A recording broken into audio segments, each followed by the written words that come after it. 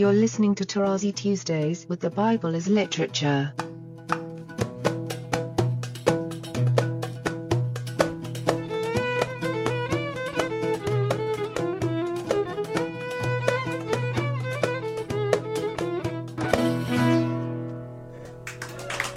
Hi, this is Father Mark Boulos, and you are listening to Tarazi Tuesdays with the Bible as Literature podcast.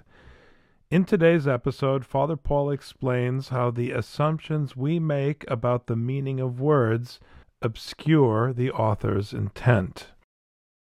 I am happy to introduce Father Paul on the Bible as Literature podcast, Tarazi Tuesdays. Let's try to tackle the text by applying these things I was sharing with you. And begin with the beginning, because again I would like to go over Genesis 1 through 11 with you and show you how ultimately it has the entire biblical message. The first three words of the Bible are, in the beginning, created God. You know, in Semitic languages, you have to use the verb before the subject. In the beginning, created God. Now, obviously, the subject of the phrase being God, everybody gets excited. Okay, God. And we move ahead. But when we do that, we are dealing with that word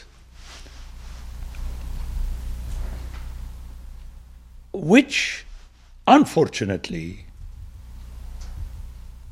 it is already the ultimate presupposition of what one perceives that word to mean as a concept already conceived. That's why I use the word conception. And thus present. And the assumption is that all those who use that word have the same referent in mind and thus assume that they are conversing. Okay, we're three people here sitting and we say God, and then the three of us nod. Okay, we know what God is, and then each one proceeds to tell us something about what we have in our mind. This is how philosophy, in which I'm not interested, but also theology function. Theology, I'm interested in the sense that people use it. You know, personally, I don't. It's silly. It's a human production like philosophy. But this is how we function. Just go out in the streets. Let's say I say hello to the administrator of the building in which I live and so on. He said, Godspeed or God be with you on this trip. The assumption is that she and I are in agreement as to what this word means. I know modern people tell me it doesn't need to be so, because if I perceive it my way, I still understand it my way, but then it's troublesome. Suppose God is something negative in my mind, and I'm hearing you telling me that may that God preserve you. You have to change then the meaning of the verb preserve. So I hope you're listening to me, hearers. It's a problem. It's not that simplistic. Okay, God. Let's go ahead. So philosophy and theology start with a mental assumption and start talking about it as though it is a factual given. And here I cannot but get back to that infamous Plato. Like the soul. Everybody speaks about the soul. And as we shall see, this is not what nephesh means. But the more important trouble with the soul is that we assume that we're talking about the same concept. Otherwise, you can't talk. Consider, let me get away from philosophy and theology. Consider, for example, the Freudian id and ego, and how we all engage in discussing them with others until, lo and behold, someone notices that the same word is perceived differently by those engaged in the discussion. How many times this happens? Ego, yeah, definitely. And we start talking, and someone knowledgeable would realize, I mean, you have to have someone knowledgeable, obviously, that here, Richard and Father Mark, you're speaking about two different things. And we accept that. But my point here is not to use this to say, okay, then we learn so that we can use the same concept when we use the same word. My interest is beyond that. Is it what the author has in mind, who is no more with us? Now you say, oh, but let me ask a professor of Hebrew. Well, Father Paul was. The trouble is that, but thank God that Mitchell Dahoud has died. Otherwise, he would send a message to all of you to click on it and say, and who tells you that Father Paul is saying the right thing? That's the problem. Let me dismiss the word over. That is the issue, friends, that ultimately it is your responsibility.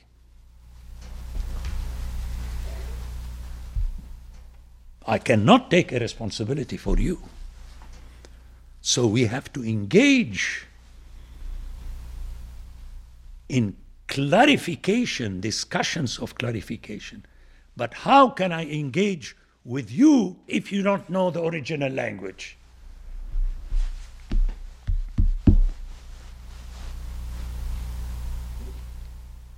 Libido, everybody knows what libido is. Well, I don't know about that. So, please, help not me, I'm done. And not even yourselves, because according to Scripture, you are also done. But help the upcoming generation. I mean, they need some sense.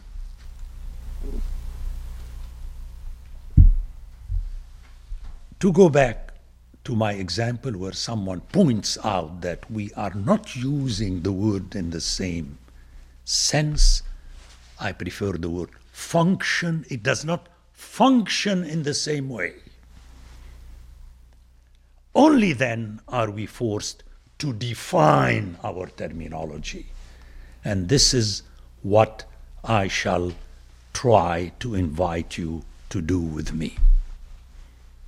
But to define it, so that you won't get excited that by the end of the second podcast you will have all the vocabulary, because you will have only the Tarazi dictionary.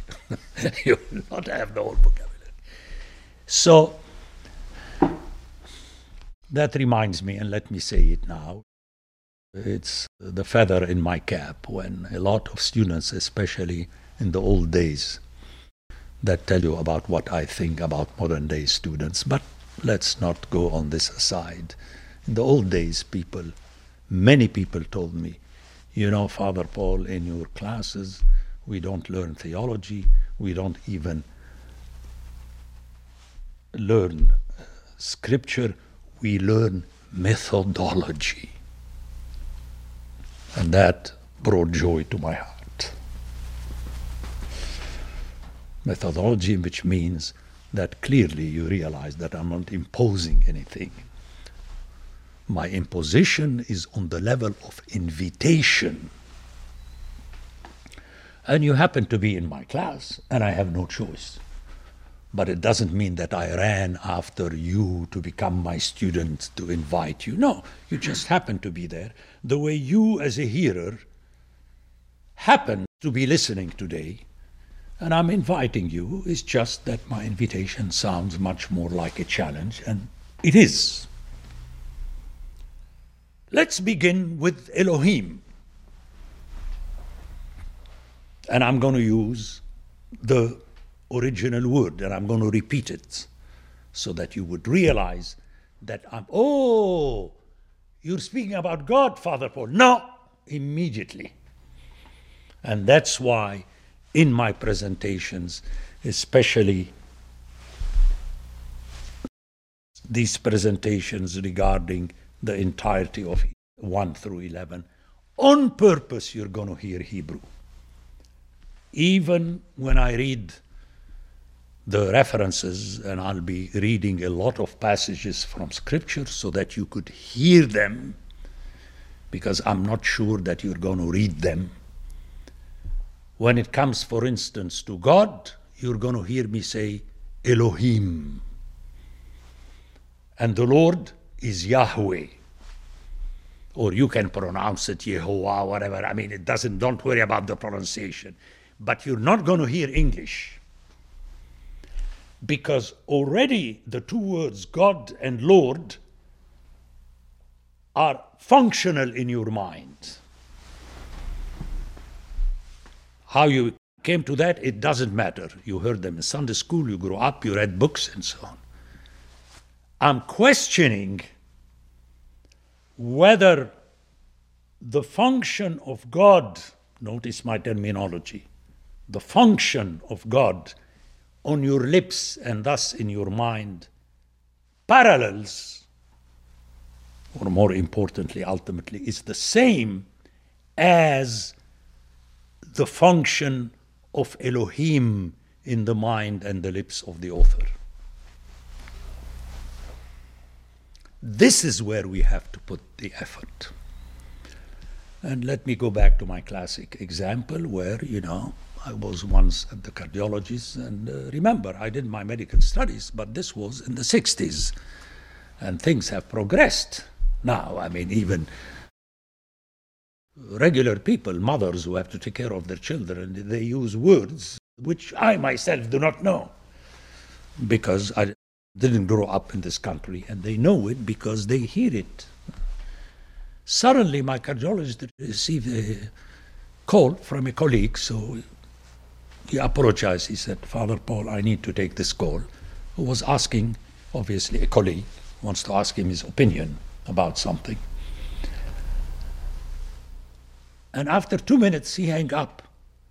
And for me, they were speaking Asfuri, Waswaza. I didn't get anything of what they are saying. Obviously, I got the sounds of certain words, but I didn't understand the content of what they were saying. Now, obviously, they understood one another because he hung up after 2 minutes. What does this mean? That, they were talking gibberish. I don't know about that. I didn't get it. Now, suppose that one of the words, and it so happens, but I know my place, I didn't give it in, that I remember it from my years of medical school. And someone would have asked me what they were saying. My question is, am I rendering what they were saying or not?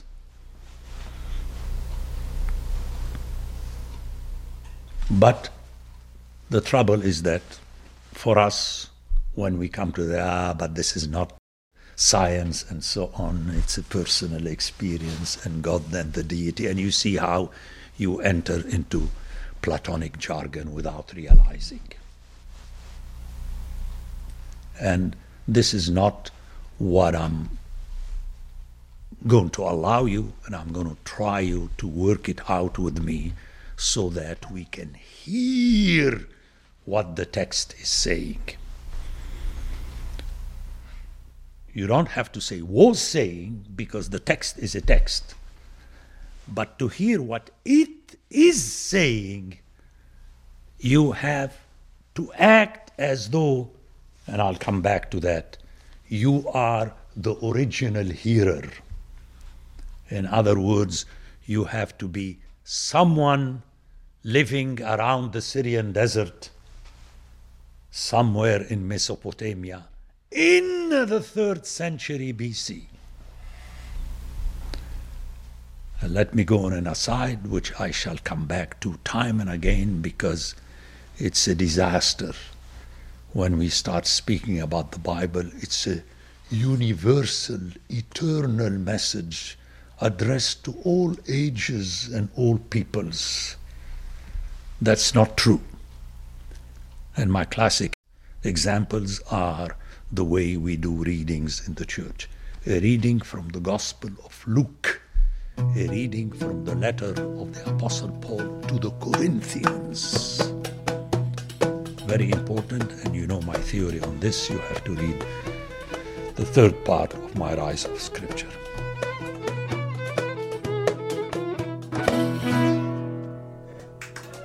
The Bible as Literature is a production of the Ephesus School Network.